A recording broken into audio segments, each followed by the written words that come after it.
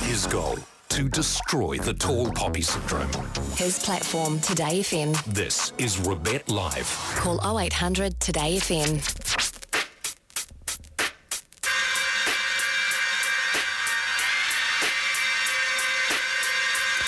Kia ora everybody, what's up? It is Rebet Hollis. Morena. Actually, it's just past 12 o'clock, 12:03 in Aotearoa, New Zealand. And I would be saying 5 o'clock in San Francisco, but I'm not there. I'm on home soil here in Aotearoa, and it feels great. I hope your day is going good, wherever you're at. The show of Rebet Light is pretty simple. We like to talk about commerce and business and community and culture and all good things good. Because I have a belief, and the belief is that New Zealand wins when New Zealanders win. And when you've got the opportunity to talk to great New Zealanders, you can learn stuff, share it along, pass it to others, and that is good. Coming up on the show today, Sarah Kelsey from the One Up Project is going to be joining us in the studio. If you're excited about that, she says she will be sharing some useful information on financial literacy and self-development. The CEO of Netball New Zealand, Jenny Wiley, will be also joining us for Learn, Share, Repeat. You know, what's she listening to? What's she reading? Where's she learning? We've got Te Reo Time, Young Bucks, and much, much more. Question of the day for wherever you're at right now. Over the last week, I've been dabbling around all over the show, catching up with very smart humans. And the question of the day is this. If the government gave you $1 billion right now at 12:04 p.m. on Saturday to specifically help grow New Zealand business, to build back better after COVID, build back braver, build back better, how would you spend that $1 billion specifically? Don't just say, oh, cut the taxes, or oh, just give it, whatever. Specifically, $1 billion to build New Zealand back better after COVID through business. How would you specifically spend that? Where would you allocate? Where? Text me through to 3920. Text me your answer. I get a little fancy technology machine up here which says, hey, this is what Bob from Temuka says, and then I can read it out on radio. So text me through 3920 and let's get into the show. Alrighty, my first guest this afternoon hosts her own podcast, the One Up Project, which is all about guiding people through financial literacy and self-development. I was very fortunate enough to go on the show last year, which was great. And Sarah Kelsey believes that everyone should have the freedom to make choices in their own life, and that basic skills such as money and finance shouldn't be a drag, even though sometimes, it feels like that. So, Sarah, kia ora, and welcome to the show. Kia ora. Thank you so much for having me. I feel honoured to be here, to be honest. There you go. How's the weekend going? How's it all flowing? Good. I'm using this weekend to just recharge and catch up on everything I have missed out on through the week, so it should be good. Day of admin on the Saturday? A-okay. Yes. Tell me a little bit about the One Up Project and the passion that you have around financial literacy and self-development, because I think it's something that not many people really engage with too much, and I think it's awesome to see passion about things that really matter. I totally agree. So for me, I have a huge passion for giving people having the freedom to make decisions in their life. So I've chosen to try and do that through financial literacy at the moment, through having the podcast. And I think that financial literacy is a really common topic that is misunderstood and that people find really difficult and don't know how to approach it. And so I'm 23 years old. I also know nothing about money, and I really wanted to publicize that journey and kind of create a really safe place for people to feel like you can ask dumb questions and it's okay not to understand. It's okay not to know. And I'll be the first one to kind of have that vulnerability so that you can feel empowered to do that for yourself as well. But I also see, financial literacy not as just a money thing, but within an entire ecosystem of personal development and personal growth. And so I try to bring that into the podcast as well by, trying to understand more about who we are as people, what we care about and what we value, because that's going to influence how we spend our money, how much money we want to have, and what money means as a resource for us in our lives. So yeah, it's a big ecosystem of things, and I mostly bring on other guests who have had a whole lot more experience than I have and share those perspectives with other people. And like you talk about taking little golden nuggets and breadcrumbs from everyone and everyone's different perspective to build your own life into what you want it to be. So you bring up a word that you said, asking the dumb questions. And a lot of time people feel they have insecurities to ask the question. It's not a dumb question if they don't know the answer, but they feel this fear. So why do you think Kiwis are so fearful to, I guess, ask the dumb question, or fearful of talking about money and fearful of talking about financial literacy? I think vulnerability is within that so much. People are scared to be vulnerable, and I think it's commonly said, within New Zealand there is this culture that we want to act tough, especially within men. It's that you want to be tough and strong and not say anything. And Really? No, I didn't notice. didn't notice. Didn't No, I didn't. And so that vulnerability or that fear of vulnerability comes into talking about money too, and especially with women as well, we feel like we can't speak about different things or be in control of money because we don't know best. And there are lots of stats to show that women are less financially literate than men overall. And I think that it comes down to people being worried about exposing themselves, exposing what they don't know. And then, it makes them feel a lot like they're going to be exposed. So I think people just... It's a big ecosystem of things, not just not understanding money, but also being able to understand who you are as a person and how your fear of vulnerability comes into you not wanting to talk about money, and your mindset around it. It's generational as well, how you've been brought up to talk about it. I mean, I've been brought up to not share political opinions, salaries, things like that with other people. And so trying to unwind that kind of thinking and understand why is that, like asking why a lot is a big part of that. But ultimately, to answer your question, I think that being vulnerable is scary for everyone, and that just bleeds into talking about money as well. It's when you think about the vulnerability side of things, when they don't have enough bravery to be vulnerable to ask a question they don't know, it leads them into this wall of continually not getting educated to continually not knowing more, and it just blocks any opportunity for the future, which leads them down the path of potentially bad business deals or higher transactions or not looking at the market, whatever else as well. And one of the things I've noticed with a lot of people who are really good with money is how open they are to talk about things and learnings and way they're structuring bits and pieces. And I've never, go through different pockets in life, and it's quite... it can be intimidating to listen to when you almost don't understand half the things they're talking about. Like just recently in the States, I got my green card. I have to set up a S corporation, which is a thing to do this deal. Jargon. And jargon, all these like words and I don't know. And I'm asking people, hey, like, what do you do? Yeah. When it comes to practical steps that Kiwis can do to, if they are feeling insecure about either asking about money or stuff, where do you like to usually take them to, or how do you start try to change the mindset a little bit to be a bit more, I guess, positive to think about money or a bit less vulnerable? Yeah, I guess it starts with when I'm talking to people in an episode, I guess that's the easiest way to explain it, is how do I try and take a guest who is extremely knowledgeable at something like the share market and get them to explain it in a way that makes sense to someone who has no understanding of what a share is or how that stuff even works. And it starts with just asking the bare minimum and approaching every single conversation as if everyone knows nothing about that topic. And so when it comes to talking to people, it'll be like, okay, well, we're starting with investing. How do we invest? Let's start with what is a share? Like, okay, that's a portion of a company that you're buying into. What does that mean? And starting with just the bare minimum, bare basics is, I think, a really important part, is just having that assumption that no one knows anything at any time.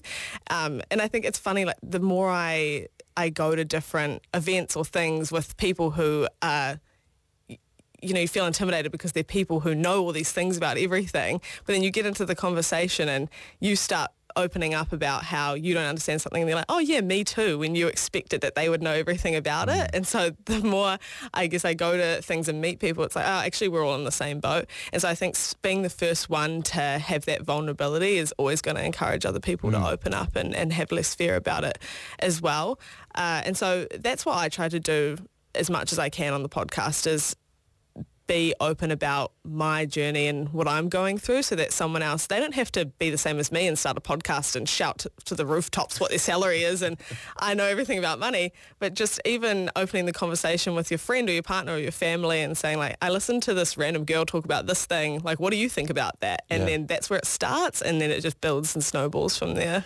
So on episode 1, you're documenting your journey of understanding money and understanding how things work. Yeah. From episode 1 to now, what's been the biggest insight or overarching theme which you didn't see before? Does it have to be financial related? No, anything. Yeah, so it's interesting because for me, the bigger picture is understanding yourself and what you care about and how you can use money as a resource within that. And so there's a huge theme. There's two main themes that have come through with almost everyone I've spoken to about whether it's money, personal development, their career journey, their business journey, and those two things. And this is talking to an audience who are mainly between 25 and 35 and the kind of in the part of their life when they're trying to decide who I want to be and what I want to do and what impact do I want to leave and things like that. And the two most common things they always say are, one, take risks, and two, be curious. And so I've tried to apply those two things to almost everything I've done since the start of the podcast. And I have to say, like, the 2 years that I've done the podcast have been the most transformative years of my life. I feel my learning curve has just been almost vertical because I've managed to, if something comes up and it's an opportunity but it's a risk, I'm like, I just have to take it because these people said I need to take risks. And so blindly trusting the perspectives and experience of someone who's lived that life already, or so I think has lived that life already, has helped me to learn more about myself quicker. And then also being curious. It's not just about being curious about different topics, but different people as well. I listened to a podcast the other day and they said, you know, you should always try to replace judgment with curiosity. Like anytime you see something and you are thinking, that's a bit strange or that's outside of my worldview or my perspective, just replace that kind of, that's strange with, why is that? And constantly asking why is another theme that I've done all throughout this podcast, whether it is about money or whether it is about personal development. Why is that the way it is? And then that gives you more context, but also helps you understand what you do and don't agree with, because I don't necessarily agree with everything every person on my podcast says. Definitely not, but there's always something you can take from those people as well, and it's really important to see the value within that. How much crossover do you see between the personal development challenges people have versus financial development or financial literacy? So much. Yeah, interesting. Go there. Why is that? Yeah, I think that, like I was saying before, you know, there's the vulnerability in talking about your finances, but it's all development. Like, it's all a learning journey. Whether you're learning about yourself or learning about money, it's a new thing that's scary to you. And often through learning about money, you are learning about yourself. Like, you're learning, okay, I need to know my life stage. I need to know my goals. Why do I have that goal? Okay, I want to save for a house. Why do I want to save for a house? Oh, that's because society tells me I have to. Actually, do I want that? Maybe not. Why do I feel that I want that? Okay, let's explore that a little bit more. And you start to understand what your values are. And then you realize, actually, maybe my goal's over here. And then you're just aligning yourself so much more to the type of person you want to be and the type of life you want to live, which is exactly the purpose of me doing all of this, is that I want to give people that space. When I say freedom, it's not financial freedom. It's like freedom within their mind, space within their life to align themselves, to make decisions that align them with the life they want to live. So there's so many parallels between the two. And I think that a journey to understand your finances is also a journey to understand yourself as well. Well, it directly affects it if the bottom line is zero. It makes life a little bit trickier. Totally. Bit of thing on the fear for a second. When people are fearful of that, but then they go curiosity, it's a different path. You're saying curiosity, they go why, and then why, and then why, and then end up in some type of personal development piece. How do you, if someone's listening right now and they maybe don't understand too much, but they want to get more curious, how do you switch the mindset from fear into curiosity? I know, big loaded question, Sarah, but it is, and it's something I've been pondering as well, because with the podcast, it's interesting. Sometimes I get caught up in this world of, I'm like, oh, so many people are interested in developing themselves. And then I'm like, no, that's just my community. There's another community outside of this, the friends and the family of the people who listen to the podcast that are like, I'm not interested in that. Like, how am I supposed to get interested in that? I guess the podcast that I host makes it somewhat easier because it's coming from the perspective of someone who's going through it. So there really is no judgment in that sense, because I don't know what I'm doing. So I'm just trying to learn with you. But beyond that, how do you get people actually interested and actually curious? I think it's a question I haven't fully worked out yet, but I think it definitely starts with someone being open first and saying that it's okay to feel the way that you feel, and let's try and work it out. But making it relevant to someone's life is just 100% key, because no one's going to care about anything unless it actually matters to them in their life. So how do you make something like money directly relevant to everyone, just beyond the fact that we need it to live day to day? How do you actually make wanting to grow wealth long term an important factor to someone and a motivating factor to someone rather than a debilitating factor to someone? And working out how to bring that accessibility to information is at the core of what I'm trying to achieve, I suppose. Well, it's that thing of going from defense to offense in terms of fear into curiosity into proaction. If people want to check out the podcast, where can they get it? What can they do? Yeah, so if you want to listen, you can search up One Up Project on Spotify or Apple Podcasts, or I'm on Instagram as well. On the gram. There you go. Always. Really appreciate your time, Sarah. Thanks for coming in and giving us some 101 with it. It's super cool, and it's awesome to be able to see the journey that you're going through. And as you look back and listen to these episodes over the time, you'll see where your headspace actually was, which I'm sure is pretty interesting too. Definitely. Thanks so much, Rebecca. I really appreciate you. You're incredible. Thanks, Sarah. Just like that, Brendan, we'll bring her on anytime. Flippin' easy, right? Don't forget, you can text me through on 3920. The question for today is, if the government gave you $1 billion right now at 12:18 on a Saturday here in Aotearoa, New Zealand, how would you spend that to make New Zealand business better, braver and bolder for the future? After the break, we catch up with this week's Young Buck on Today FM. His goal, to destroy the tall poppy syndrome. His platform, Today FM. This is Rebet Live. Call 0800 Today FM. Welcome back to Rebet Live on Today FM. I would say live from San Francisco, but no, I'm in New Zealand. It is awesome. You can find your local frequency at todayfm.co.nz, or you can take us on the go. There's an app, Rover app. You download it away and you're off. Question for the day: if you had $1 billion given to you by the government, how would you spend it specifically? Don't just say, long Bitcoin and see you later and off to the moon. Nope. I need some specifics. I'm interested for some more ideas. Part of the show, I'm really interested about the future of leadership in New Zealand, especially in the future of business, young leaders. And so right now is the time for our weekly section, which we call Young Bucks, which is where we profile a young up-and-coming individual, amazing Kiwi in business. And today I'm very excited to be joined by Emma Bartram from Bliss, from Waikato Dau. Kia ora, Emma. How are you?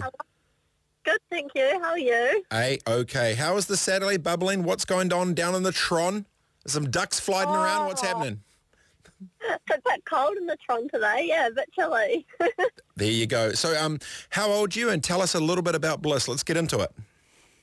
I'm 18 years old, and so our business, it's me, and I have two other girls in Bliss, so Tessa Smythe and Beth Steele.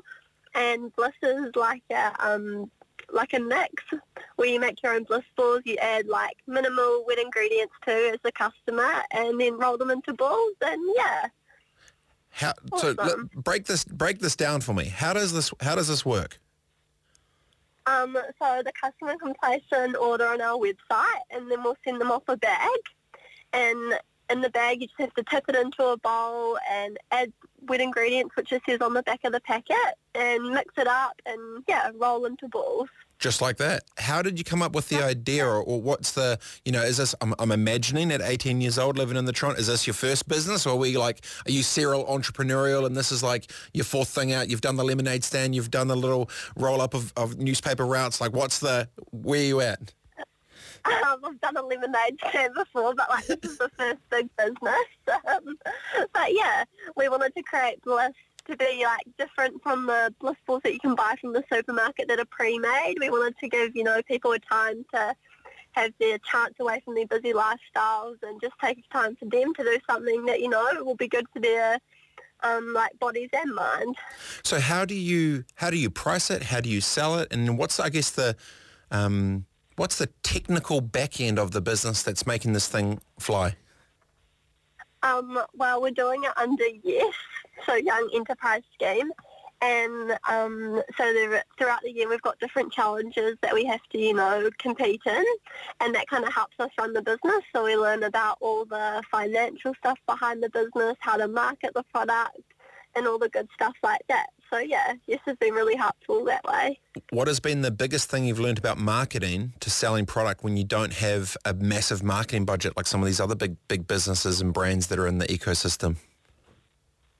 Going out and talking to people, especially the little local businesses have been really helpful and, giving us advice and also different things like that. So yeah, it's been really good. Where do you want to see the business go to from here? Let's talk about scale and growing this thing. You obviously, you've got a bit of a framework so far. What's the vision for the business for Bliss in, let's say, the next 24 to 36 months? Well, we're going to start selling pre-sales next week, and we just want to have friends and family in the school community to start with, and then we want to grow bigger into the wider community and maybe little local shops and little cafes. That would be really cool to see. And growing our online market will be awesome too, if that, starts boosting too. What's been the most interesting thing you've learnt about money trying to start this business at 18 years old so far? Oh, I don't know. It goes very quickly. Money's very when you're starting up a business. I've learned that. But I guess the finances have been a big side of it, working out how much we need to save before we can go and buy different things, or fundraising different options, or asking if local businesses are wanting to give us a discount. That's been really important to making sure we're using the money in the best way possible, kind of thing. There you go. And if people are wanting to check out online, or they're looking to buy it or bits and pieces, where can they go to? What can they do? We've got an Instagram page, which is where we're putting most of our information about our product, which is blisscompany_.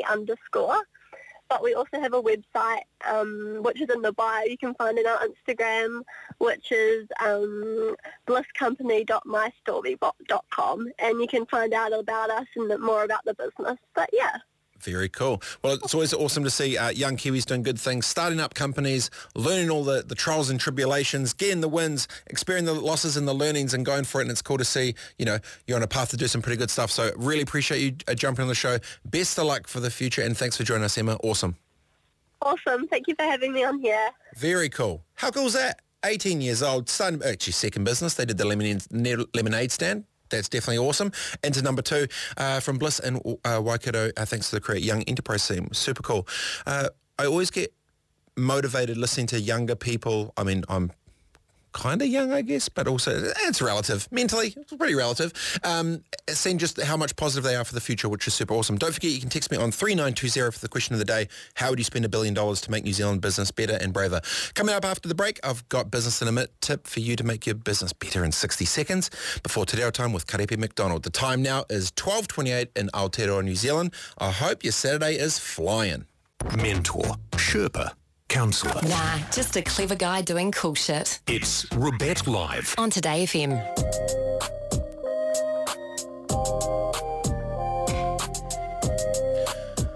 There we have it. You tuned in to Rebet Live, episode 313 on Today FM. Thanks for joining me this beautiful day. You can ring me through 0800 Today FM or text me on 3920 with the question of the day, which was, if the government gave you $1 billion, how would you make New Zealand business better? Specifically, how would you spend it? It's time for Business in a Minute. 1 minute to talk about one little tip to make your business better. Today's tip, be seen. Brand and marketing. Half the battle of this thing is getting notice. We're in a flooded ecosystem. Go through your streams, you're getting hit by visuals everywhere, brands, logos, influencers, promo codes, flashing screens, everything. A million things want your attention, you only have one set of eyeballs.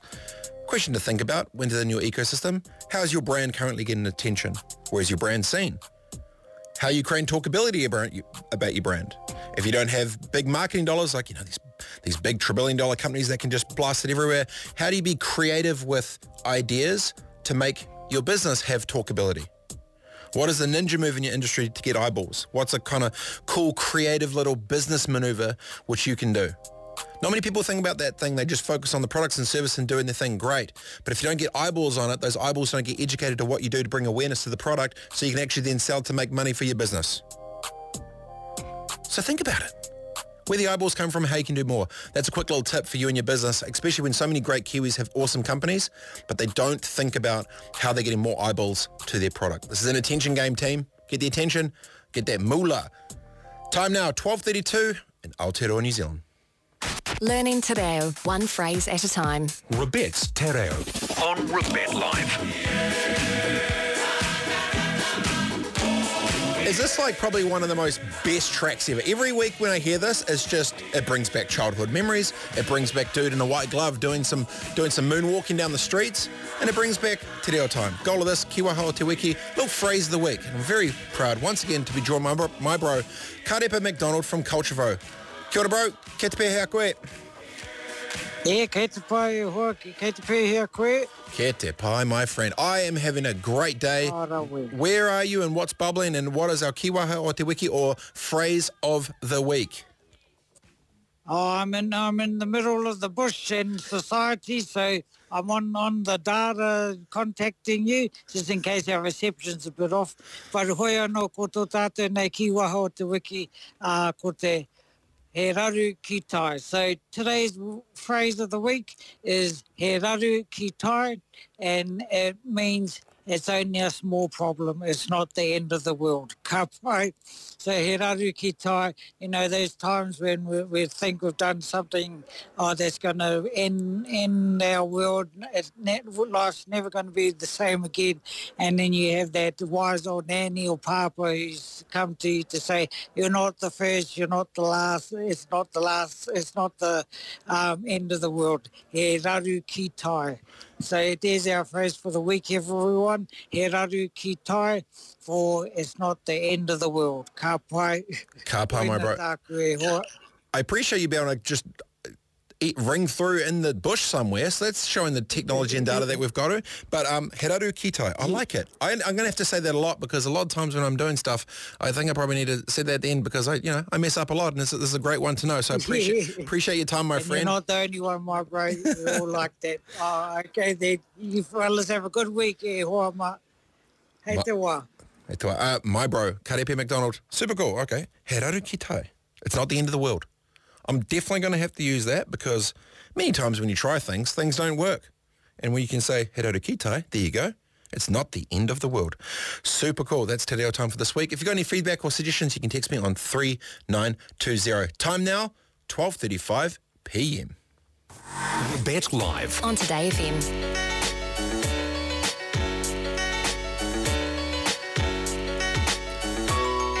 And it's time for My 3 Cents. My 3 cents, usually people have 2 cents, but I've got 3. Why? I don't know. I'm trying to add value, do something. Inflation. Maybe that's what I'm doing. I get an extra cent because of inflation. Thanks a lot, Reserve Bank. I'm going to be talking to Paul later. We'll be talking about that. My 3 cents for this week is a thought that I've had about Aotearoa in this last week. I have been fortunate enough to connect through and link up with a bunch of very smart individuals and humans this last week, been going back to back, catching up with a bunch of people I love and know. And I've been thinking about the state of New Zealand. A very macro thing to view, to come in on a Saturday. I don't know if you want to go there too emotionally deep on a Saturday, but stuff it. I'll do it. I've been away for 2.5 years, and I've come back and I've been seeing the tone and the nature of New Zealand. And I had the way I was thinking about it is it felt like a lot of the conversations was like 1 degree in the wrong direction. Talent's looking to leave, some money's looking to leave, cost of living's getting higher, potential inflation coming through, people worried about a bit of a recession, there's talent gaps, there's all sorts of bits and pieces. But I wasn't not so much worried about that. I was worried about this question I've been thinking of. If society's 1 degree worse off, and the good people in the ecosystem who try and have tried and are trying to make things better, the question was this: what happens to society when the good people stop trying to help? What happens when at mass, I see Ian Taylor puts his hand up and he looks like he pushed to the side. Ron Fife goes to make some moves down in Wellington, looks like he pushed to the side. Mike King steps up to try and make some moves, looks like he pushed to the side. All these different things, and it's a dangerous question to ask, because what happens is when you've got if society's going 1 degree down and there's no positive momentum stream behind it, and it starts to go that way and the good people stop trying, that's not a good thing for society. So I'm 37 now. I'm looking at it as if I was 50. What do I want to be seeing when I look around when, I've got a 3 and 4 year old daughter when they're 10, 13 years time when they're coming into the real world. The challenge then became this: as my observation was 1 degree down, how do we bring back the balance of the force? And then how do we take it 1 degree for good? How do we start to think about how do we reset the energy for positivity and momentum in this country through business? And one of the cool things before, Sarah was talking about, instead of being on defense, it's going into offense. I think the same thing around business. A lot of some of the conversations this week is a lot of energy is going to toxicity and blaming things. Toxicity into blaming people, blaming the government, blaming Jacinda, blaming business, blaming this, blaming that, Like, cool. Feels like you're probably just kind of wasting a bunch of energy that's not giving you positive momentum. So the challenge that I've been thinking to myself is going, okay, what opportunity do we have without being reliant on anyone else for us to create energy and positivity for the new country? I've been thinking about this idea of I think business can do it. I will cut to the point. I think business can do it. When you have strong leaders with big ideas that want to help lots of people do good things, good ways, business can do it. So I've been thinking about this idea of it's business time. Okay, cool. No waiting. How do we go on offense? Stuff the defense, stuff the reactionary stuff, waiting for someone to give the opportunity. Stuff that noise. How do we go and make it positive ourselves? So this next little week, what I'm interested to be thinking about, and maybe I'll take some of your ideas too. How do we start to change the mindset of a nation to go into offense? It's a local to global market. Offense. How do we get these businesses to build back better and stronger and braver? Offense. How do we use digital transformation within organizations to create more efficiency to get it popping? Offense. How do we go on offense, not defense? And, I'm flying back to live in the States in Silicon Valley, come back here. The perspective shift is huge. So for me, I'm extremely positive around the future of what Aotearoa can be, but I'm also a little bit concerned about if it's a degree going down for less, and the good people stop trying, what message does that send, and how does that actually play on the ecosystem? And that is not A-OK. So anyway, that's my 3 cents for the week. Talking about 1 degree down and how to build it back positive and braver for a better New Zealand. Any feedback, love to hear your thoughts. You can text me on 3920 and say, Rebet, you're tripping, mate. We're sweet as bolt. Don't even worry about it. Inflation's not a thing. We're sweet. Or maybe you've got some other thoughts to help us go from offense instead of defense. You can call through on 0800 Today FM. After the break, it is Learn, Share, Repeat. This is Rebet Live on Today FM, episode 313. I love it. And streaming live on Rover. It's 12:40 p.m. See you in a sec. Mentor, Sherpa, counsellor. Nah, just a clever guy doing cool shit. It's Rebet Live. On Today FM.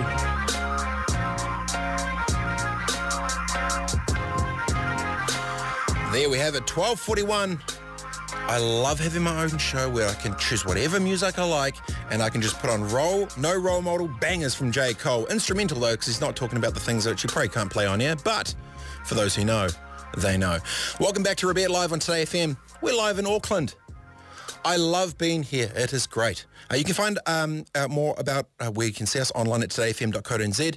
Follow us on all the socials, Facebook and the Insta and the Twitter and the TikToks. And the TikToks for the young bucks. Search Today FM New Zealand. If you want to get in touch with me this afternoon, phone in 0800 Today FM or text me, troll me and say, kia ora bro, at 3920. Moving ahead to Learn, Share, Repeat. The point of Learn, Share, Repeat is where we talk to someone about what are they learning, what are they listening, where are they doing, and it's a little mantra that I have. I wear a little bracelet on my wrist that talks about this, and it's when you've got access to great, smart people, where do they learn from? And if I can learn from them, that's going to be good. So we are joined now by the CEO of Netball New Zealand and good friend, Jenny Wiley. Kia ora, Jenny, how are you? Kia ora. I'm well, thank you. Rolling. How is the Saturday cruising for you? What's bubbling? Oh, just knocking around with the kids and catching up on their week and looking forward to a big weekend of sport myself. So it's the general, the norm at the moment. There you go. All right, so Learn, Share, Repeat. Jenny, you've got your fingers plugged into lots of pies. Pies, you're helping run Netball New Zealand. You're doing lots of bits and pieces. Right now, what are you listening to or reading, or what's at the top of mind in terms of how you're learning best right now in 2022? Well, a couple of things, and I think sport has got some real parallels with business and what's going on in New Zealand and our communities at the moment. And reading, there's been a great book that's been out for a while, but it's called Belonging, and it's written by a Kiwi guy, Owen Eastwood.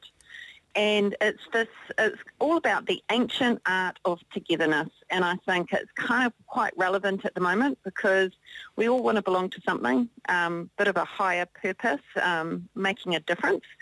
And we have that universal sense. It's one thing we all have in common is wanting to belong to something. So, yeah, that's what I've been reading recently. And it's really resonating with a lot of stuff that's going on at the moment. Yeah, great read. And it's a Kiwi. So go there for a second. The ancient art of togetherness, is that more like tribal DNA, like just plugs back into like the human need for connection with each other, or is this more of a business context? Correct. Like so go there for a second. Interested. Look, It's both, right? So if you go back to, even in New Zealand, what's unique about us is our whakapapa and our ancient roots of where New Zealand originates and everything that we stand for. Whether you have arrived in New Zealand at some point, you will be ingrained in kind of a sense of who we are down at our end of the world. But I think all humans have the sense to belong, right? Ultimately, we want to belong to a community, a team, a business that's successful, and it's about how do you take all of those kind of innate things that you want to be and that you need in life, like friendship and connectedness, and use it to build high-performing teams. And Owen talks about this, and he worked with Gareth Southgate and the English football team to take them from a team of stars to a proper team that could perform collectively on the world stage. So, yeah, I think it translates to anything that you do in life. Everyone has this desire to be together, and I think that's what we've missed over the last 2 or 3 years with COVID and stuff, is not being able to do that. And it's how do you get back to that genesis and rebuild it. So through COVID, technology enabled teams to exist, but it was tough to scale culture through digital without being physically there. This belonging that you talked about of the teams getting back together, it almost comes into questions around leadership, right? When these companies are getting back together, the people are getting back in the room, they're looking to reconnect, realign and sort of get back through. Within the ecosystem, when you look at the leadership side of things, what are some of the key things you think leaders in New Zealand businesses now need to be really trying to focus in on over this from now to the rest of the year as we sort of open back up and kind of reconnect together again? Yeah, look, a really valid point, because I think if you had a strong culture going into COVID, you could ride some of the waves of what it did to people both professionally and personally, and what we saw in our New Zealand environment. We could ride that because the energy was there. Over time, that had to be a work on, because we're all riding a different roller coaster at different times. And now that we're kind of coming into a new, different phase of what COVID has meant for us, we have to re-energise those cultural links, because we've kind of used a fair bit of what was in the tank. And what I'm hearing from people is that need to connect remains really important, but people are tired. So we have to keep and find the mechanism that's going to rebuild that energy and rebuild the zap to want to get together to problem solve. Because what we do know is anywhere, a high degree of success is never an accident. It has to be an engineered push to problem solve, do it collectively and collaboratively. It ain't just going to happen. And how do we give back those best minds the ability to have that flex and to push forward in this phase where everyone's pretty tired? You brought up a point there of this, this opportunity to rekindle. Is it like a long-term marriage and they've slowly just got into the routine? They need to spark it back up again and go to Vegas for the weekend and get some kick into their step. If you're a leader of business right now, what are some practical ways you think they could look to, rekindle the fire of their culture and their businesses? Yeah, you know what I think, and what gives me energy is small, agile stuff, right? So little things that go, oh, that's pretty cool, let's try that.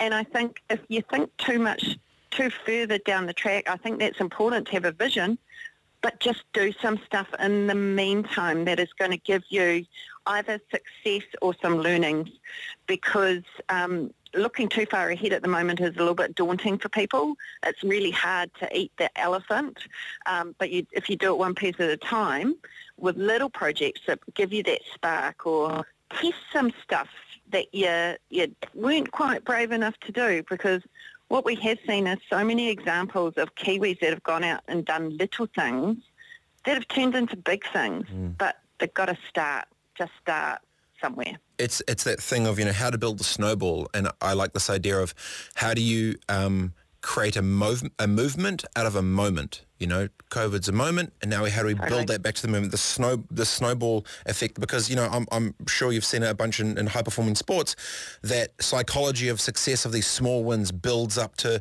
more positivity, more encouragement, and the rest of it too. So there's kind of a crossover there. What do you think you know, you've seen high-performing sports, you've seen big business stuff. What do you think the biggest insight that high-performing athletes or teams could transfer into high-performing business teams? Is there an overarching thread that you've seen that others may not know about? Well, I think it's probably things that when you reflect on them are quite obvious. You've got to have a shared vision, but not just something plastered on a wall. It's got to be ingrained in your language. So I have a story, you know, I was a pretty new CEO, came into my role. Silver Ferns were performing the way they always had. Yeah, that's all cool. Went into a strategy meeting or a team meeting, and I walked out going, oh, shit, man, I'm confused. I do not know what the vision is. And I couldn't hear it in the language that the team was speaking, and it felt really disjointed. We went on 2 or 3 months later, after, you know, asking all the right board questions, et cetera, went on and we had our worst result ever at a Pinnacle event. And I was at a loss. I was just like, but it didn't feel right. So what's the lesson? If the vision isn't there and it's not coherent, if people aren't bought into the vision, they're paying it lip service. And if it's not embedded, and you've got to be safe to fail. And in a high-performance environment, when your selection as such is predicated on not failing, it's really hard to be vulnerable.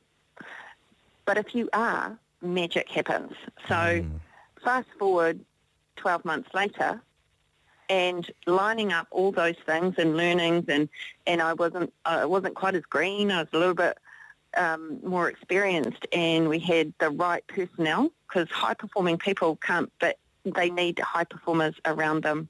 They don't have to have all the answers themselves. And that same team, not too dissimilar in terms of personnel, top 2 inches, went out there, smashed the World Cup. So I think there is the textbook of vision and purpose and all that kind of thing, and then there's the reality of living it. And I think it is so transferable to business, because if you've got people who are there just because they're there, then they're taking a seat that can be, you're better to invest in someone that's there for the right reason. So I kind of got out of that, there's a shared vision, there's kind of unified language, and then there's the same waka of everyone going the same direction, and then it's almost that like macro North Star alignment for everyone within it, right?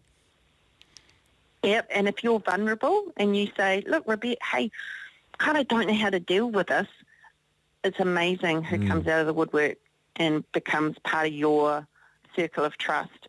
Because actually inherently, I know it's there's tall poppy, et cetera, but if you're in the right place, you want others to succeed, because that means you succeed. So, so it is a bit of a Cinderella story. And it doesn't mean that we're going to be able to repeat the same thing, but it shows you that, like, if you actually line up authentically, amazing things can happen. And then it's as well just going straight to the fact of when you get great leaders who can show that vulnerability, or they can ask the questions and to try and really empower the team, that does it awesome too. So the book was Belonging by Owen Eastwood, The Ancient Art of Togetherness. Owen Eastwood, yep. Belonging, The Ancient Art of Togetherness. And he's a Kiwi. We should get him on the show. Yeah, you should. You should, absolutely. Awesome. Hey, I really appreciate it, Jenny. Thanks so much. Good luck for the rest of sport for the rest of the day, and keep smashing it with the CEO of Netball New Zealand for all that you do to make, everything you do even better. Appreciate your time. Thank you. Love your work. All right. Good banter talking about that. Belonging, Owen Eastwood. Ancient Art of Togetherness. Leadership. It's funny how these things morph out of sport into business. There's definitely a whole bunch that you can learn coming from high performance into sport, and hopefully you got some good insights there with Jenny. Extremely smart. Very cool. Coming up after the break, it is Ask Rebecca. You can text me any question you'd like, and I can try and answer it. As we always say, May not be right, but I'll give it a crack. And I can happily document, just like Sarah, I can happily document the journey if I'm definitely not. But interested, text me any question you'd like to know. Ask Rebet. You can have a banter. Text through to 3920 or call in on 0800 Today FM. The time now is 12:54, almost coming up to the end of hour number 1 of Rebet Live, episode 313 on Today FM. Rebet Live, Live from Silicon Valley, the hub of the tech universe. with tips on unleashing your entrepreneurial potential. On Today FM. And now, Ask Rebet. We've got to start with some fake news, team. They said I'm in Silicon Valley. That was last week. That's next. We're here in Aotearoa, and it is awesome. Live on Rebet Live, episode 313 Today FM, live from Auckland. You can find your local frequency at todayfm.co.nz or take us with you on the go with the old cellular phone, which may be in your pocket, left or right. Download the free Rover app from the smartphone's app store. Text me, troll me, say what up, say kia ora, say wherever you're at. Question for today is, if the government gave you $1 billion right now, what would you do specifically to build New Zealand business better? How would you spend and allocate that capital? Time for Ask Rebet. All right, questions through. First one through from Steve from Waikanai. As someone that's been active on social media since around 2006. Oh, geez, that's early. What are we talking about there? Is that like Bebo and MySpace? We're going early. That's pre-Facebook. I've always kept my accounts as personal, as I'm starting to experiment with using local social media accounts to promote my work professionally. Would you recommend starting a new social accounts or trying to leverage the existing audience on Twitter and Facebook? Cheers. Good question. A lot of people navigate this, especially when they are a sole trader, entrepreneur, they've got a little business or a little startup. The advice would be this: have a line in the sand of what's private and what is public. You may have a private Facebook page for you and your friends and, you know, Nana Betsy that wants to come through and check the photos of all that. But the reality is you need to pick it how you're going to do it. The way I do it would be this. I would keep LinkedIn and Twitter for business if you're going to be doing like stuff like that, or have the page and then keep it separate. But I would not try and cross it across, because what happens is the last thing all your mates want to do is just see you there spamming them, talking about your promo codes and your swipe ups and whatever else as well, unless you already know that you're going to be sharing it with public. Giddy up. It's news time, 1 o'clock.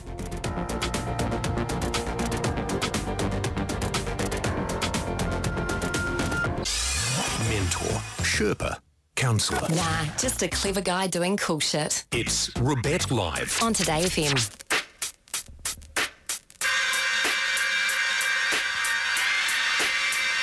Let's go. Hour number 2, 1:03 p.m. in Aotearoa, New Zealand. I would be saying 6:03, but I'm not in San Francisco. Stuff that. I'm on the homeland, son. Rebet Live episode 313. If you want to find out where you can check us out, todayfm.co.nz. Follow us on the socials, Facebook, Instagram, Twitter, TikTok. Coming up for hour number 2, we're going to be getting straight into it. We're talking travel, we're talking content, and we're talking the journey from passion to profit when it comes to navigating the tough world, especially when talking about travel content creation in a world that's been locked down for the last 2 years. So we're excited to be joined from Dane from Danger and Stacey, content creators who quit their 9-to-5 jobs, sold up everything, went YOLO, and went off to travel the world creating content. So awesome to join us, mate. How are you, bro? I'm very well, thank you. I like that intro. I might steal that for my own language next time. So that's my elevator pitch. There you go. I create words, and sometimes it works, sometimes it doesn't, but I'm glad today it did. Let's start a little bit ago. You had a 9-to-5. Yeah. You're like, stuff this, I'm going to create content, I'm going to commercialize this content, and I'm going to go travel the world. What were you doing before in the 9-to-5, and what was the moment where you were like, let's go, give it a crack? Yeah, I wish it was kind of that straightforward and just jump straight into that world. But like any kind of business, any kind of passion, it was a flow-on effect. So to jump to what I was doing, me personally, was working in advertising. So publisher side, Trade Me, Fairfax, APN, worked my way around a few publishers. Stacey's a designer, still does some design on the side. And then kind of figured there's got to be kind of another life that we want to go live. We want to travel. We want to do a little bit more of that. So we went nomadic. That was the moving point. Like, 4-hour work week kind of. Yep, Tim Ferriss, yeah. Yeah, exactly. How do we work online? How do we, make a lifestyle decision? Maybe make less money, but live a different kind of lifestyle. That led us to a one-way ticket to Thailand, and like you just said, selling everything except for the house, fortunately. What year was this?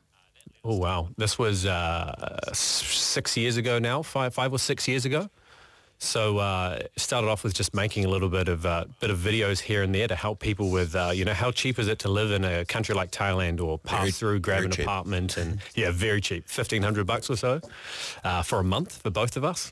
So that gives you a lot of time. Essentially, how do you get back more time to build businesses, rather than hustling till 3 a.m. before, which is what we were doing. That old agency chestnut. Well, that was going home and working on our own things after that lifestyle. Got it. So, but quickly, 6 years ago to become a digital nomad, that's early. Like, that is definitely ahead of the game of where a lot of people ended up trying to get to, because then everyone sort of flooded into the space. Well, exactly, yeah. So tell me the journey of transitioning from understanding the content world to actually commercializing content when it comes to travel.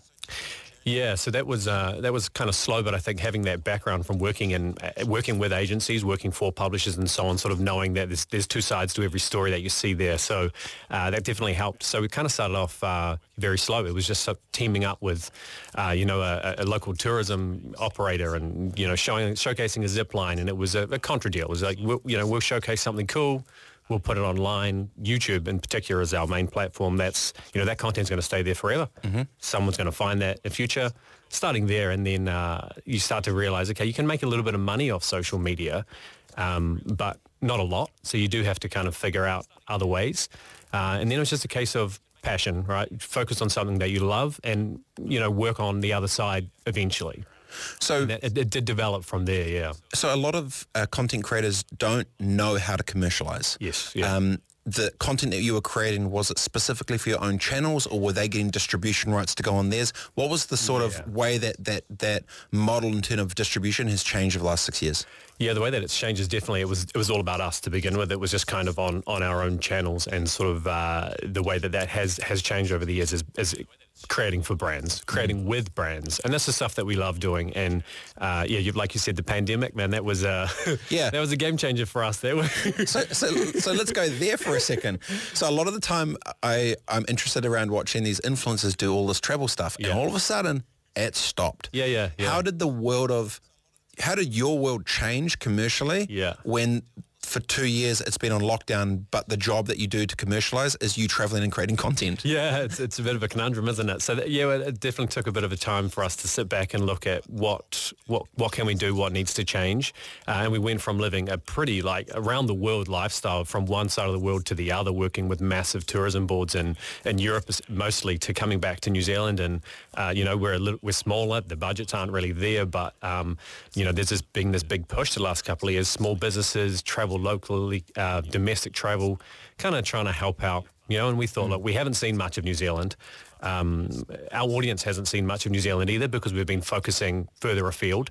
We've got some connections back in the New Zealand world from the business standpoint. So, we start focusing on the thing that we love, which is the travel. And in between those lockdowns, we were doing what we could. And we did a couple of massive camper van trips, which we kind of pulled together in sort of episodic, sort of like Reveal New Zealand, or Reveal NZ is what we called it. Yeah. One was 20 episodes, the other was 15 or 16. And we just went for it, teamed up with some tourism boards, and not much money changing hands, but just an amazing time. Yeah. And then that has now led to more.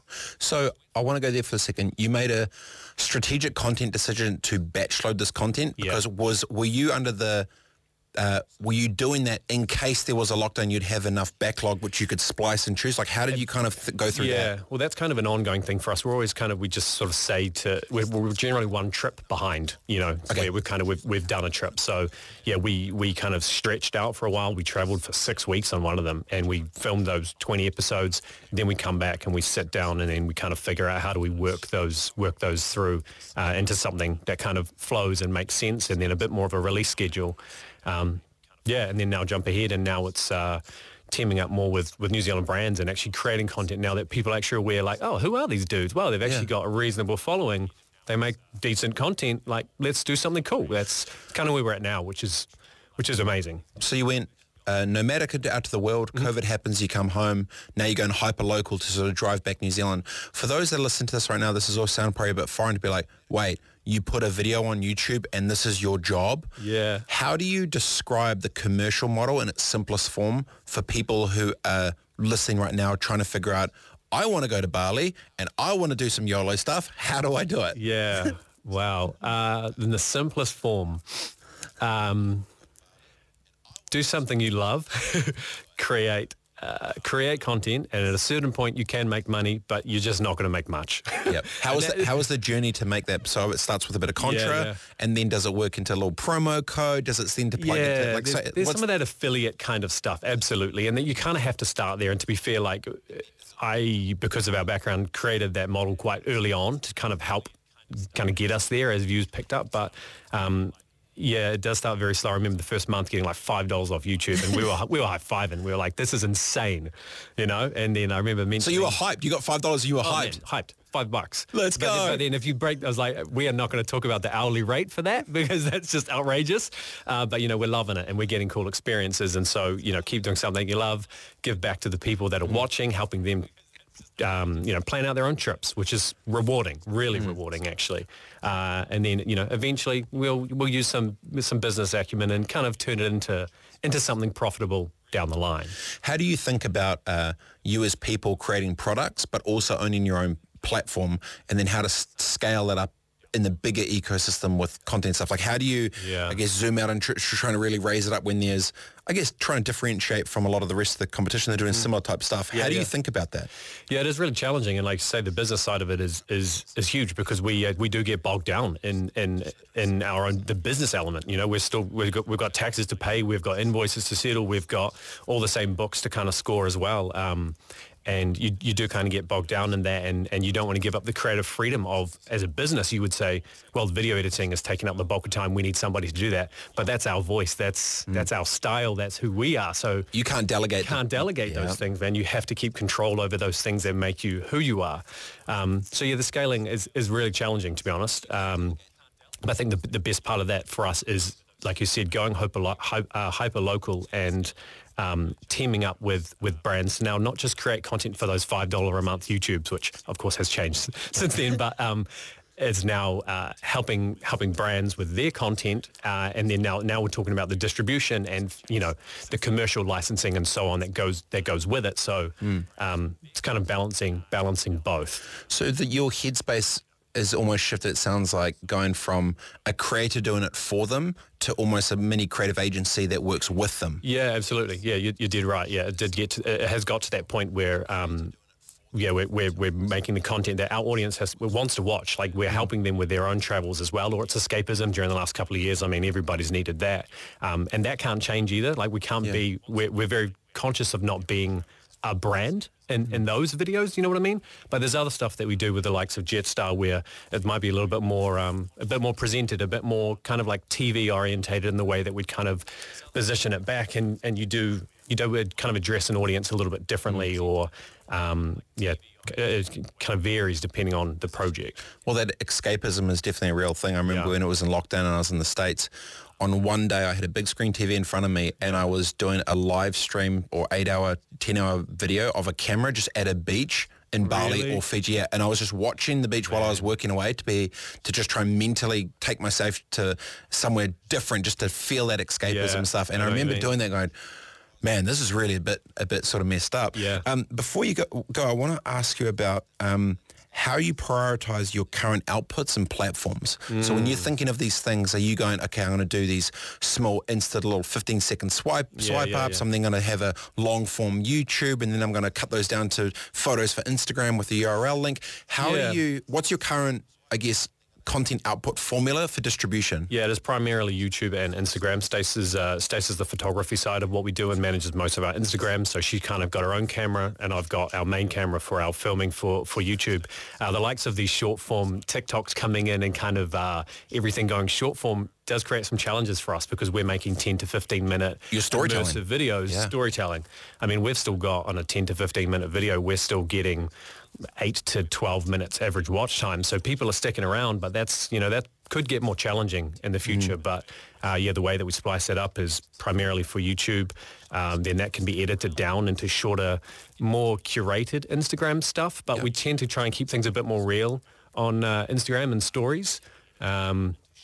But yeah, you got to keep adapting, right? Yeah. And so who knows? We're not on TikTok, and maybe we need to find a way to tap into that market. But then you're back to the time thing again, Yep. you know, and that's the business side of what we're doing as well. It's like cops and robbers type thing. The same way, you know, banks try to find the bad guys. When content creators are trying to figure out where to go, TikTok does a new extension for duration, but it goes a bit bigger, and you're like, okay, what fits in there? Yeah. Instagram changes the thing. So do you kind of feel you're also having to be really proactive fast as soon as these changes come along with how your content lives and breathes? No, actually, I mean, we're definitely agile in a lot of ways, but I would say actually probably the opposite because there is a lot of shiny new toys in the social world, right? Like Instagram is becoming more like TikTok. TikTok's starting to become more like YouTube or Instagram. It's like nobody quite don't know if Snapchat's still floating around.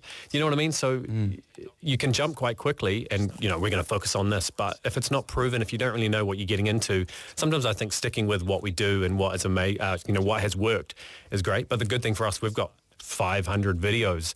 You know, those can be re-edited. Those can be shortened. Those can be repositioned if we wanted to create. You know what I mean? They're always there. They're always able to be either licensed commercially or distributed in other ways. So we're not shooting ourselves in the foot by creating for long form because it's longer. It gives us more to work with. Yeah. Yeah. Sometimes less is more. Yep. That's true. I really enjoy a conversation like this because so many creators don't think commercially. They just keep doing the thing and then they bitch about they don't have any money. Then if we look at this conversation, you're obviously, yes, you're passionate about what you do, but you're obviously very good at it and you've thought about how to commercialize in a smarter way when it comes to the content piece in an ever-evolving digital world, right? Yeah, absolutely. Yeah, I mean, it became pretty clear, especially with the pandemic. It was like, okay, so we're not getting those massive trips flying all around the world to create content. Poor you. Yeah, I know. But man, I've seen what you travel a lot from what I've seen as well. It's exhausting, isn't it? And then you show up and it's literally, you know, the next day it's like, get up. First thing first, you know, you've got 12 hours worth of filming to do and then you finish that at the end of the day and then you've got to go back to the hotel. Everyone else is sleeping or eating. You're straight into memory cards and, you know, it's intense. But I mean, we would never trade that. Like we made the decision. We made that lifestyle decision to work for ourselves, to, you know, do epic stuff. And, you know, if that's the compromise, like, happy with that because it's an amazing world and we're getting to see it.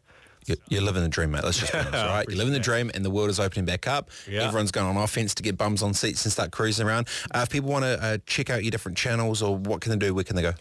Danger and Stacey is our go-to across YouTube and Instagram, and you search that, whether you spell it correctly, the way Danger should be spelled, or the way that we spell it with a Daneger. I see what you did there. Lovely play on words. I see what you did there. So incredible. Except for everybody internationally that goes Daniger, and we're like, Daniger. Daniger. That's a hard no. Yeah. But Danger and Stacey, and you'll find us got about 100 videos on New Zealand alone on YouTube at the moment from all sorts of corners of this beautiful land. There you go. And in the local to global market where the eyes are on great places of escapism, New Zealand's right up there. So I appreciate you joining us, Dane, and best of luck for the next journeys. Thanks so much, man. I really appreciate it. Love your work. Any feedback or ideas or questions, feel free to text me through 3920 or the number to call is 0800 Today FM. It is 1:18 in Aotearoa, New Zealand. See you in a sec.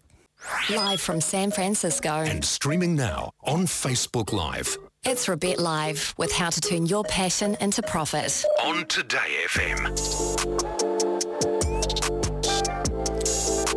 And we are flowing into hour 2. We're talking content, we're talking commerce, all sorts of cool stuff. Also, when we talk about commerce, we talk about startups and people starting businesses, and they are founders, and then founders need money. They got to go to the VCs, and the VCs give them money, which is a venture capitalist. This last week out in Waiheke, a whole bunch of these private, big, smart brains that fund founders got together in Waiheke, talk about the future of that, and very excited to be joined by Carl Jones from WNT Ventures. They are high conviction partners helping founders build global businesses by connecting them to resources, expertise and support, and he's joining us today. Carl, how are you, my friend? I'm very good, thanks, Robert. How are you? Hey, okay. All right, so let's just jump into it. How was the Illuminati VC meeting on Waiheke? What did you learn? What do you know? Where's the institutional money going? How are the funders feeling? And what are they feeling about the future of Series A investments coming out of New Zealand? Okay, go. No, I'm just kidding. We'll wind it back. Where are you and how is your Saturday? My Saturday is pretty good. I'm based in Tauranga, and it's always a beautiful day. down here, and no difference today. So There you go. So for those that aren't aware of maybe what a VC does, in a nutshell, how would you answer that question? Yeah, so VC or venture capital fund basically invests into really early stage, high growth startups. So a little bit different from your normal sort of small to medium enterprises, otherwise known as SMEs. It's the stuff that are, often backed by, science or something really, really fast growing. So if you think like Xero was a startup, Rocket Lab, those sorts of things. Two quite different companies, but it's those really fast-growing technology-based companies. And for where you decide to spend your energy with the time of the type of businesses that you want to invest in, where's your sweet spot within the New Zealand ecosystem? Yeah, so for us at WNT Ventures, we're what's called a deep tech investor. So deep tech's just a different way of saying we invest into companies with really strong science-backed or engineering. They're solving, science or engineering problems. And we're probably about as early as you can get. We're typically the first and often the only investor into these companies right at the beginning. So we're often helping them out, not just with the money, but we get really actively involved to help new founders, and we're often taking companies straight out of universities or Crown Research Institutes, and so we're helping academics convert from sort of building this amazing technology they've been focused on through their PhD into how do they turn that into a commercial reality and kind of transform their thinking from the academia side to the commercial side, which can be pretty challenging. So that's the space we sort of play in, yeah. Yeah, so when you're a startup founder in New Zealand, if you've got an idea for a business and bits and pieces and you've never really messed with the venture capital, the VC sort of side of the world, what do you think is the number one thing that most startup founders don't either understand or you'd wish they would learn sooner about how the world actually works in terms of venture capital within New Zealand? What's a quick little tip you think that most people aren't thinking of? Yeah, look, I think, it's quite a challenging question because there's so much to unpack in that. But I think one of the key things is as soon as possible, try and find your way into the networks, into the industry. There's nothing like, going and talking to some other founders that maybe they're only sort of 3, 6, 9 months ahead of you in their own journey. But if you can talk to people that have been through that journey before and, the more founders, more under the entrepreneurs you can kind of meet and get to know and hear their stories, the more set up you're going to be when you actually start talking to the venture capital funds. And you got to remember, the venture capital funds, they're all just people anyway, right? There's just a massive human element to it. So, don't be afraid to go and knock on their door early and ask questions and just really connect yourself in. I know it's really hard in smaller towns in New Zealand, but there's plenty of places to enter, and there's a ton of online content as well. So just get yourself connected as quickly as possible would be what I'd say. So that's from the founder's side. Now, from your observation of the venture capital or the VC side of things, what's the biggest mistake you think that VCs are making around the show when it comes to the game in 2022? Biggest mistake VCs are making? That's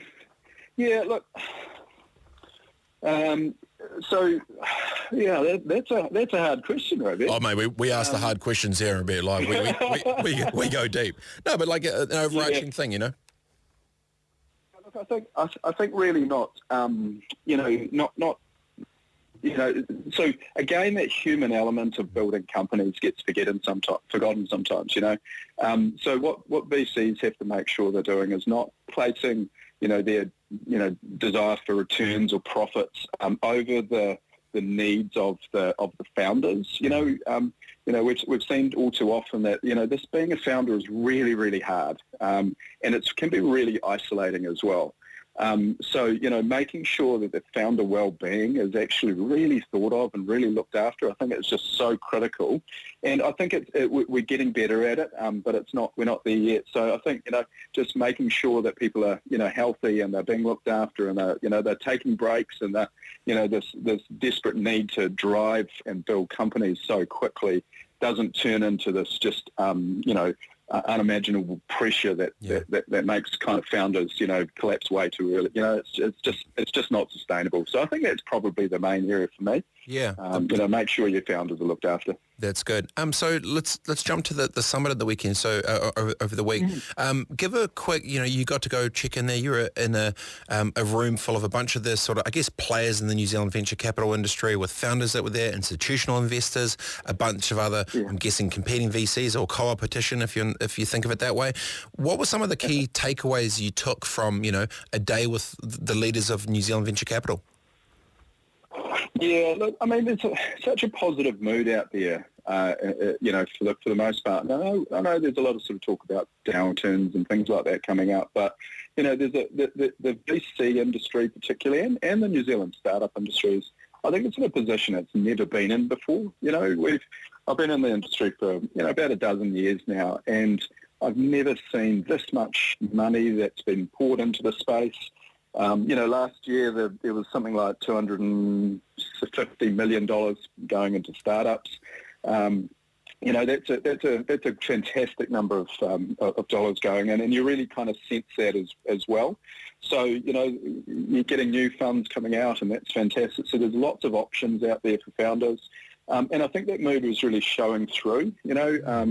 Blackbird Ventures, one of the Australian New Zealand fund, they've recently announced, both the government-owned New Zealand Growth Capital Partners have put money in, and then ACC has now put some money into their fund as well, and that's a really new sort of development to see more institutional funding going into these into this early stage market. And there's only really one reason institutions like that start putting money in, because you can see the value of the of the investment and the quality of the New Zealand companies that have been coming out. So that's fantastic to see.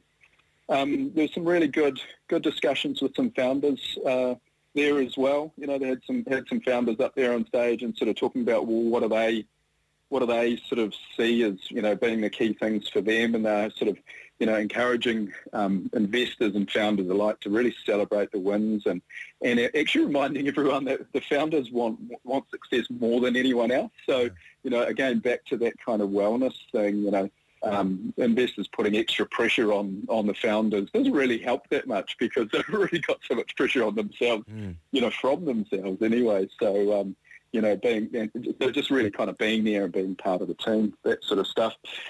We had a great session with Sir Stephen Tindall, talking about his sort of journey from, building the warehouse and converting, the profits coming out of the warehouse foundation into both philanthropy and into startups. And, without his support in the New Zealand venture capital market, I don't know where we'd be. But, just a fantastic contribution to the country. They had a really, really great session on deep tech, which is, the science and academic side of things. That's had most of the, I think something like 41% of the last year's funding is now going into deep tech. So, and that, again, that deep tech is sort of, a rocket lab as opposed to a zero kind of thing. So there's a real big transition about that, and some really great conversations around, what does that mean, and how do we support academic founders more and things like that. So I think, overall just, real positive mood, but also tempered by an acknowledgement that there perhaps is some tough times coming up ahead, and how do we all sort of think about that and manage it. Yeah. Very cool. Probably a reasonable summary of the day. No, it's awesome. I mean, the way it's, if institutional money is coming down to support at the bottom, founders are getting more support, the momentum's shifting to positive. They got $250 million coming into the startup landscape, Web3's coming through, deep tech, all the rest of it. It's great. So I really appreciate the heads up. Carl Jones from WNT Ventures. Enjoy the rest of your Saturday, and thanks for doing all you do to help Kiwi companies win on the global stage. No problem. Anytime, and thank you too, Rebecca. Have a great day. My man. There you go. Don't forget, you can text me on 3920. After the break, we're catching up with Chief Economist of the Reserve Bank of New Zealand, Mr. Paul Conway. He's 1 month into it. What does he have to say about it? We'll be finding out right after this. His goal, to destroy the tall poppy syndrome. His platform, Today FM. This is Rebet Live. Call 0800 Today FM. This is Rebet Live, episode 313. It's 1:35 in Aotearoa, New Zealand. I hope your Saturday is going good. Check out your local frequency at todayfm.co.nz or take us with you on the go. Rover app. If you want to get in touch, text me 3920. All right, it's time to talk money with the Chief Economist of the Reserve Bank of New Zealand. His name is Paul Conway. He is a weapon. Paul, it's always great to have a banter. What's been up since we spoke last weekend? Kia ora, Rebet. Heaps have been up. I'm kind of settling in for a long weekend today, which is good. I feel like I need one after a month in the Chief Economist chair at the Reserve Bank. So I'm loving a bit of home time on a pretty wintry Wellington weekend. Well, mentally, you've been working hard for a month, Paul. You now get an extra day off. I'm sure it's well deserved. So work first month in, Chief Economist, Reserve Bank of New Zealand. Basically, in a nutshell, what's been up? How's month one done? Go. We've had a few big set pieces over the last couple of weeks. So we got this thing called a remit review out the door Wednesday this week, which is sort of where we're asking the public about what they think of how the Reserve Bank does monetary policy. So all that's on our website. And if people want to make a submission on how they think the Reserve Bank should go about doing monetary policy, then head to our website and we'd love to hear from you. And the week before that, we got what we called the monetary policy statement out the door. And I think I might have mentioned this is something that we do every 3 months. Sort of our current read on where the economy's at and how it's likely to unfold. So let's talk about that, Rebet, if you're into it. Let's talk about the economics because it's a pretty full-on time. And I really want to sort of be helpful with sort of helping Kiwis to see the wood from the trees when it comes to the economy. And I'm, a sort of resolutely focused New Zealand economist.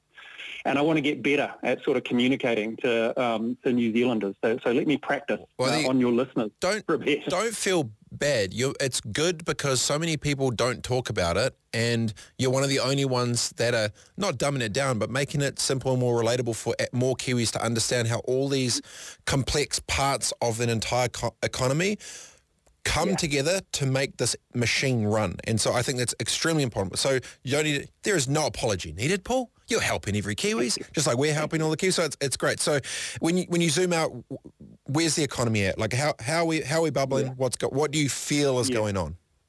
Yeah, well, it's pretty, as I said, it's a pretty full-on time. Let's just rewind a couple of years. And over the last couple of years, we've been experiencing what economists call supply shocks. So shocks to the supply side of our economy that have effectively sort of reduced our ability to produce goods and services. So if you cast your mind back to 2020, it was all about people locked down at home and unable to go to work. Then I think we had a ship trying to go sideways up the Panama Canal, which sort of exposed fragilities in global supply chains, which were sort of suffering from a lack of investment. And on top of that, we've had a war in Ukraine, which supplies a lot of food, a lot of sort of calories to the world. So all of those events are supply shocks. They've reduced our ability to supply goods and services. And on top of all that, in the energy space, Europe's been weaning itself off Russian gas. Climate change is sort of putting a shudder through all those energy markets. So it's a very full-on, one thing after another has sort of been making it harder and more expensive to produce goods and services. So that's kind of the backdrop, that whole series of supply shocks. Well, in a local economy as well, you kind of have your kind of blinders on a little bit of just like, we just focus about New Zealand and we do our own thing. What's become really clear over the last couple of years through COVID is, where's the toilet paper? Where's the wood? What's this? And people are starting to talk about supply chain, and local impacts on global issues. So I think that's pretty interesting to see. So in your opinion, with this, obviously these things moving around globally, how do you feel it's all playing out here in Aotearoa? Yeah, exactly. The global economy is very integrated these days. So what happens offshore, we feel it. And these international developments we're just talking about, they're absolutely been washing up on our shores. And our border was closed for a big stretch of time, so workers were a bit harder to find domestically because migration was down. So that's also a supply shock A shortage of workers makes it harder for us to produce stuff domestically. And on the demand side of the New Zealand economy, over the last couple of years, the government really sort of threw the kitchen sink at COVID. It was a real emergency back in 2020. Government went all out to sort of prevent a recession or even a depression. The Reserve Bank sort of got in on the act and cut interest rates to emergency levels. And also, Rebecca, we got rid of the bug. So life, kind of sort of went back to normal for over a year there, when most of the developed world, at least, was, full on grappling with the disease. So all of that worked, and we totally dodged some bullets over that period. I remember at the time talking, we were sort of like Neo in the Matrix when he's sort of bending all over the place with many bullets flying past and, missing, which was great. So New Zealanders, Neo, duly noted. But one of your point there, you're talking about, the weak supply, strong demand. What is that for? What does that equal? Yeah, well, sort of Econ 101 stuff. So the supply side of our economy has taken a hit. The demand side has held up pretty well. So, that equals inflation. So globally and here in Aotearoa, inflation has been rearing its ugly head, and we really don't like inflation. It's sort of like a pay cut and a tax on savings all rolled into one. Now, it's important to say, inflation, it sort of started out as price increases in things that have been ground zero for the pandemic and for the war. So energy prices have increased, food prices have gone up, building materials, with supply chain issues have gone up. And there's nothing that we can do about that as the Reserve Bank. Unfortunately, we don't have the power to stop wars or eradicate viruses. So we tend to look through or ignore those kind of first round inflationary impacts. But we're getting to the point now where, people are kind of expecting higher inflation in future. They're kind of going, inflation prices have been going up. That's probably going to keep on going. So there's a risk in that becomes sort of self-perpetuating, that inflation wage sort of spiral. And that's, very destabilizing. So the Reserve Bank a couple of weeks ago, we increased interest rates to sort of slow demand in the economy and push back against that increase in inflation expectations to sort of get more balance between demand in the economy and our ability to produce goods and services. So just by chilling all of that out and bringing back a bit more balance, that's how we eradicate inflation. And that's what we've been doing. So you've gone from Neo to now we're talking Star Wars. You're trying to bring balance back to the Force. I get it. But, will that work? It's obviously going to be a bit tough on people. People are trying to, fight their way through this thing. Like, how does this play out? It's getting more expensive, like with interest rates going up. Like, will that work? Yeah. Well, yeah, this is definitely a challenge. People are experiencing price increases and now interest rates are going up as well. Normally, we get inflation because the demand side of our economy sort of gets a bit of ahead of where it needs to be. So normally, we've been partying a bit and demand or spending has been getting a bit ahead of itself and pushing prices up, and we, sort of raise interest rates to push back on that. But the last couple of years, they definitely haven't been a party because it's a supply shock. It's a cut to supply that we're responding to, not a sort of surge in demand. So, there's nothing good that comes out of a war and out of a pandemic. But the kind of, if we weren't responding, it's pretty clear if we did just let inflation sort of get into that spiral and just feed into expectations, we would end up in a worse place. So better off that we try and nip it in the bud at this point rather than let it sort of run its course. For every cause, there's another consequence. So where to from here, you reckon? Yeah. You raised it up a bit, trying to, you've talked about this, the sort of the soft landing thing. So where to from here? Yeah. Well, that's exactly it. Our forecast is that we get inflation back in the box and that we do that while avoiding recession or a downturn in the economy. So that's the soft landing that we were talking about last week. And I should, full disclosure, like soft landings are extremely difficult to pull off. Normally, a disinflation or lowering inflation, you need to sort of have the economy sort of slow down and growth go negative for a bit. But we think that we're sort of well placed to engineer a soft landing. The labour market is very strong. People have got jobs. Unemployment's incredibly low. Prices for our exports are still, really hanging in right up there, which is great for the rural sector, and that's spilling over into the broader economy. Also, people saved a bit over lockdown, so there's sort of a buffer there in terms of household balance sheet. When you add that up, yes, we've got a serious challenge in front of us, but there's also plenty of reasons to think that we can pull it off, that we can get inflation back down to where it belongs, which is around 2%, without doing damage, without needing to have a contraction or a slowdown or a recession, I should say, in our economy. And, of course, the Reserve Bank, we are watching, waiting and worrying. And if things do turn ugly, we revise our forecast and, we sort of can see something coming and we get to adjust our interest rate tracks every 6 weeks. So, it's a repeat game. We will be back just to add a bit of Terminator into the movie we're talking about. Yep, and you also we had the Top Gun reference with the soft landing. Part of that too. We've gone all around the spectrum with the movies today. Really appreciate it. Thanks so much for joining us, Paul. Always good to get your insights and really just simplifying such complex things so a lot more Kiwis can really understand what's going on with their dollars, with what goes out the door, and how to make New Zealand a better place. Legend. Pleasure, Robert. Nice chatting. Thanks. Always solid chatting to the legend, the man, Paul Conway. Coming up after the break, it's Banter with Bruce. He's CEO of Spirit of Adventure, and each week he gives us a nugget for us to think about to make our lives just a little bit better, think a little bit differently, and moving on in a positive direction. Stay with us on Today FM. Mentor, Sherpa, counsellor. Nah, just a clever guy doing cool shit. It's Robette Live. On Today FM. Here we go. Almost wrapping up the end of hour number 2 here on Robette Live, episode 313 on Today FM. Welcome back.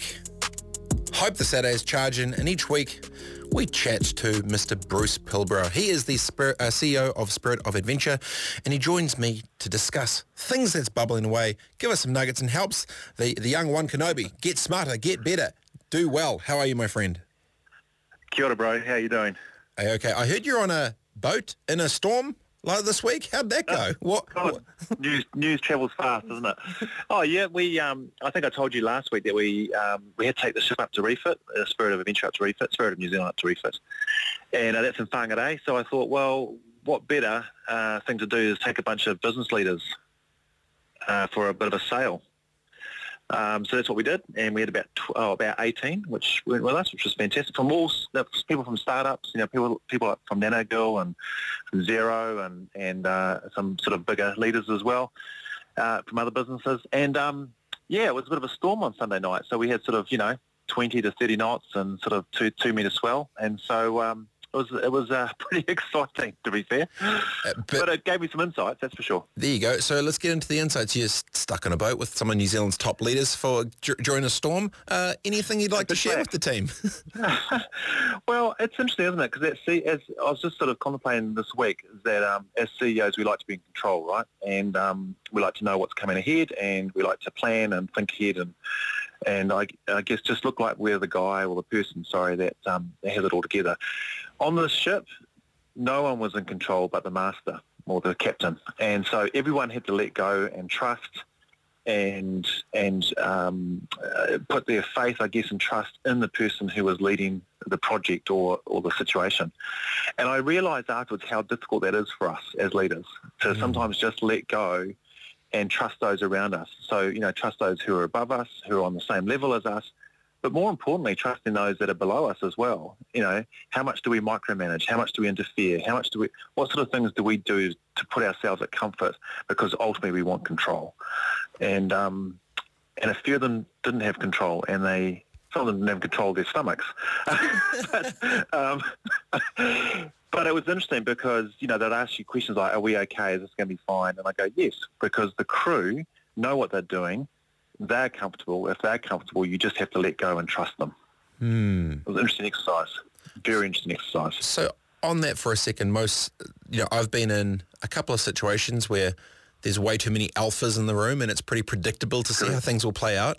How do you think leaders who have an ego or confidence or alpha can best navigate other situations where they may not know the best, but they need to be able to put their trust in others? Because sometimes a lot of people and leaders, they don't want to give up the reins to other people. They don't want to trust the staff. They don't want to, any insights there? Yeah. Well, I actually think you raise a really good point. I think if you're in a room where everyone kind of knows what's going on, then the alpha in us starts to try and pivot for the best position, right? So we almost take each other out, and we see that when we ask each other what our titles are, what our roles are. We have to put ourselves into a list or a category or a position of power. But if you're put in a situation where you don't know you don't understand it, so for example, none of them had sailed a tall ship before, not many of them were seagoing people, then they had no choice but to put their faith in other systems or other people. And I guess the challenge to me as a leader is kind of going, actually, how much does my own ego get in the way where actually I just need to shut up for once and just sit back and just watch what's going on and learn from others and not be too worried about the titles or the hierarchy in the room. And it's not easy to do, Robert, So a tip or advice or anything for if you're a leader and you fight your ego as a leader when you're in these situations. Maybe you always, regardless what the room is, even if you don't know what's up, but on paper you're the one with the position and you try and flex it out a bit. Any advice for leaders who want to try and fight their own ego to navigate business more successfully, maybe? Yeah. Well, I think to me, I'll just do it from my personal perspective. What I'm trying to do is listen more and just let the room be the wise Obi-Wan Kenobi who might have the 2 or 3 words at the end of the meeting rather than the one that feels that they need to run the meeting or dictate the meeting. And I think as leaders, we're quite keen because of our own agendas or because we want to get things through quickly to jump in. Maybe we just need to sit back, listen, read the room, and then when we're asked, then maybe step in and give some advice or wisdom if it's needed. But more often than not, my team surprise me and do a better job than me anyway. Well, that's usually when you empower the team to do it and they feel like they can have a step in the mix instead of, necessarily the one with the title knowing more. And, in the early content game, there's always younger people that know what's up. There's different things I want to test and try. But what an interesting dynamic of being in a room of, I guess, alphas and then seeing how nature takes a course literally as they can't control something and all of a sudden they don't have power over anything. They can't control it. Yeah, they can't control it, mate, and they can't micromanage it. They just had to sit in the discomfort and allow someone else run it. And it was successful and it was great. And I think a lot of them reflected on that the next couple of days. I certainly did. And the next day was fun. It was beautiful and there was dolphins and there was skies and we were sailing and swinging and jumping off the ship and all that sort of stuff. But that one particular night, I think, challenged a few people to think about their own leadership style. And that's what the Spirit's all about. It's about putting you in discomfort and making you review your life and how you live your life. And that's what I loved about that day. It was fantastic. It was a lot of fun. Interestingly, some of those leaders who may have challenged themselves, I don't know if they're fighting the ego, may not have shared some of those learnings with others, but just deep inside they actually know, hey, sometimes I maybe just need to sit back, shut up. Well, I watched I gave them all a diary and I watched a few of them furiously writing it the next day. So that's usually a good sign, isn't it? There you go. That is a good sign. And I appreciate your time as always, my friend. Enjoy the rest of the week. High fives and hugs. And thanks for joining us again. You're the man. Okay, bud. Take care. Bye. Charging. All right, almost coming up to the end of the hour. Time now is 1:55. This is Today FM. Mentor, Sherpa, counsellor. Nah, just a clever guy doing cool shit. It's Robert Live. On Today FM.